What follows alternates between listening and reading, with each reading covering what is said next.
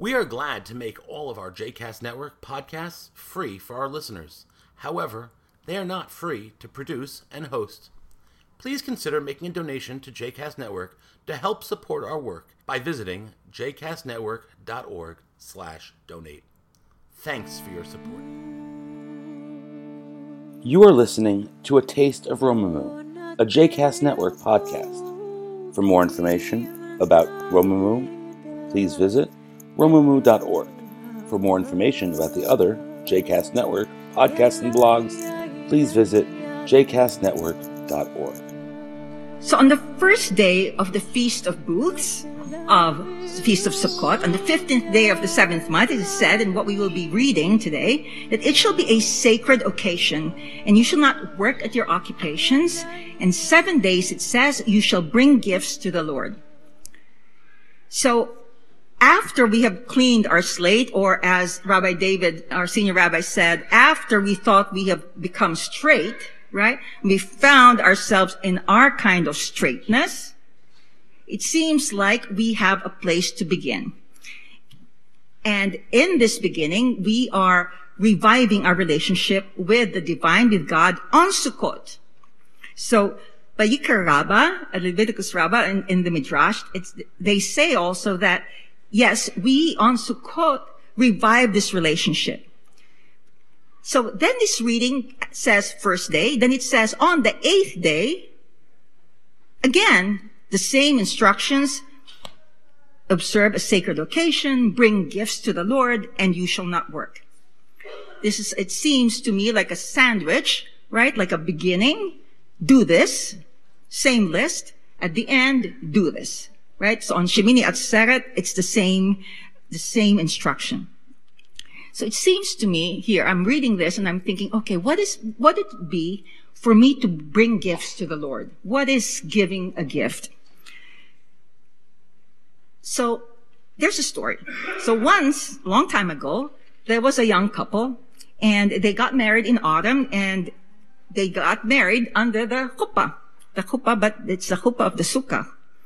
And they had the friends, relatives, and when the time came at like this auspicious moment of the ceremony, they invoked the ushpitzin. The ushpitzin, we say, are the guests. So not necessarily guests, the physical guests that you have, but their ancestors. So really we would invoke Sarah, Rivka, Rachel, Leah, Abraham, Yitzhak, Yaakov, and all those who mean much to you as your ancestors. So they said their vows. The full moon was speaking through the shkach, through the roof. You could see the sky through it. And also, so they asked for that special, those special guests that only they perhaps could see in their heart. The guests came forth, they gave gifts, things that you could see, and they got blessings, and they gave blessings. And suddenly, a stranger came forward. She had long hair down to her waist, and her face was lined with wisdom, and her clothes were rumpled, so clearly not prepared for the wedding. And everyone was puzzled. So they said, oh, she must be from another town, probably passing through, right? And the woman approached the couple and said, because your love is really tried and true, I have a special present for you. And what did she have in her hand but a round gourd? Right? So you will see in a lot of our Sukkot, gourds that are maybe pierced through and hanging from the sukkah. So there, this stranger gave them a gourd. And the stranger said, well, this gourd is magical, not just any other gourd. If you hold it, it will grant you a wish. But only one. So use it with care, plan what you're going to ask for, because after that, that's it. You don't get another chance. So the guests, of course, were not hearing any of the exchange. They're just looking at the couple mesmerized by the stranger.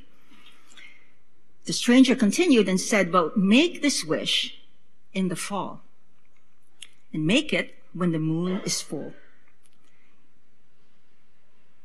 Come into the sukkah,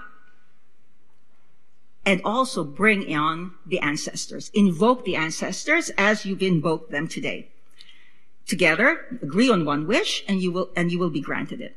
So the woman gave him the gourd, and then what happens? Before they could say thank you, what happened to the woman, the stranger? Poof! She disappeared. They disappear. So they took this gourd and they hung it, they pierced through it, and they hung it on the branches, right in the center of the sukkah. So it was like their disco ball. It was right there catching all the lights, like their crystal.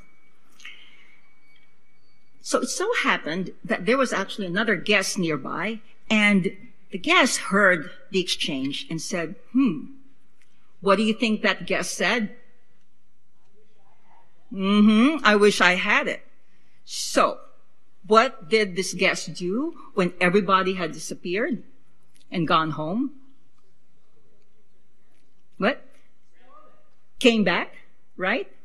And took the gourd down and stole it and replaced it though, right? Replaced it with another one that looks just like it, right? Just like it. But this gourd that was up there now did not have the charge given by the stranger, right? It wouldn't grant any wishes. Now, so this person went away, and on his way out, in his wagon, he was so thrilled about what the gourd would do for him, how rich he could become. And he, of course, was driving his wagon, and because of his reverie, went right into a mud hole, and he was stuck. The more he tried, and you know what it is when you try to drive, right? To rev up your wheels in the mud, what happens? You get more and more stuck. And so he said, I wish I could just get out of this mess. And so what happened? Did he get his wish? Got his wish. And there he was back on dry land, and the wish was wasted and completely poof for no one. It's gone. So meanwhile, back in the ranch, the couple started their life. And they had taken down this gourd, their magic gourd, and they brought it home and placed it somewhere where they thought, oh, this will be their treasure for all time. And every so often, every couple of years, they would just look at it and think, well, maybe we need to call in the wish because our business is faltering, and maybe we should ask for something. But then they went into their sukkah again, because every year they would put back the sukkah and hang this small gourd. And every time they would go, they would say, well, I think we have to invoke Abraham, Yitzhak, Yaakov. Bring our ancestors. And so they would come, and they would feel their presence. They would be renewed. And when it was time to make their wish, they put their hands on the gourd, and they thought, maybe if we work harder, maybe if we talk to each other more, our wishes would come true, and we wouldn't have to waste that wish, right? So again, one other Sukkot came by and left, and they didn't use their wish. Then they thought, work. We are only two. We need a child. So again, the next year they entered the sukkah, and there in the moon of the autumn glowed this, and they said, oh my gourd, please, maybe we should not waste our wish on it. And he said, if we pray hard instead and not waste the wish, if we do taharat mishpacha, if we observe the cycle of nature so that we can have a family, maybe we can conceive instead of wasting our wish. And so what happened, as in a story like this, they had a child. So they prayed, the child came, and then years went by, And then they started to grow older. And another Sukkot came by and they put it up and they thought, well, I think it's time to use our wish. We're getting older. Who knows? Perhaps it is time to ask for a wish that will be granted and will be given to us and give us immortality. They thought of this. What do you think they did? Did they ask for immortality? No. They just said, maybe if we learn how to grow gracefully older, right? We learn how to bend with each other, we will be all right. Eventually, that gourd passed on to the daughter, and they had died, and they had left this world. It passed on to the daughter and passed on to a granddaughter. After so many years, what happens to a gourd after many years? What happens? It dries up, right? And when you shake it, what do you hear? Right? It's like a shaker, right? So they thought, so the granddaughter and the great-granddaughter thought, perhaps this is all completely dried up and dead, and there's no more wish. It doesn't contain a wish. It sounds like a seashell if you put it to your ear. So somebody said, well, maybe it still has magic, right? It looks dead and dry and no longer that shining orb, but perhaps it's now making music. Perhaps it has magic. So what did they do? They hung it up again. And there they asked that night, many generations after, for the Auspitzin and the ancestors to come, and they were filled with magic. And the wishes came and went and continued for generations to come. And that is the end of the story. So I thought, well, that must be what it means to be a gift to the Lord, to follow a truth, an emet, right? Awakening a truth in one and following the truth with meaning and purpose. Yet also, as a mere mortal, I believe in magic, but also I believe that I have to work hard for something. I have to be in community. I can't make my dreams come true alone. So if you are called to give a gift to the divine with the empty shell sometimes that you have when you are spent, but also with the whole you, right? Just like this lulav that we have, right? When you shake it, it's not like a stick that goes like this. It goes like this, right? It can bend sideways, and the spine is able to bend and open and actually make a spiral and circle.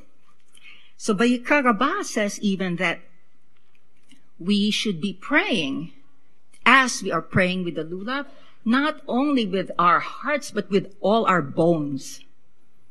Right? So think of when we shake the lulav, we have another chance tomorrow and the next few days, is that we're not here. We don't do this, right? But we are part of the spine, and we bend, we raise up, and perhaps even bend back. And that we challenge the physical body that holds our spirit. The waving and the raising was something that the rabbis observed, right? So it's not a forward and back. It's as if there's a wave going forward and a wave coming back. There's a raising up in a wave and a raising and a coming down.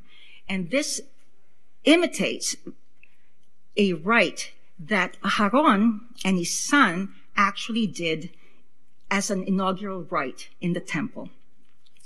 In the book of Exodus, that can be found. So not only is a raising and a wave coming back, but also there's a direction. We talked earlier about, we pointed to each other, yes? Who's the light here? You are the light. Who's the light here? You are the light. But if we use the lulav to point directly at somebody, so the rabbis had this thing to say in Masechet Sukkot. They said, Dein gira be'enebe, that sticking someone straight like this with your lulav is like sticking an arrow in the eye of Satan, of the avenging angel. So, Did you think that it's just kids who might be playing like sabers with a lulav?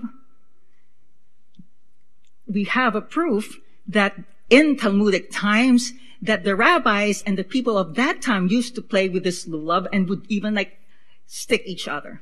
So they say then that it is better, even if it's an avenging angel in front of you, not to stick them and hurt their feelings, but rather try to find a way that is a wave and a raising of the other to manifest and to transmit the truth.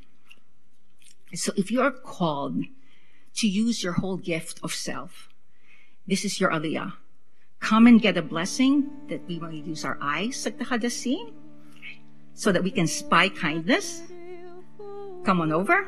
Come and we'll start the reading of the Torah to spy kindness and need and injustice that needs to be corrected, and also to spy the words in the shape of the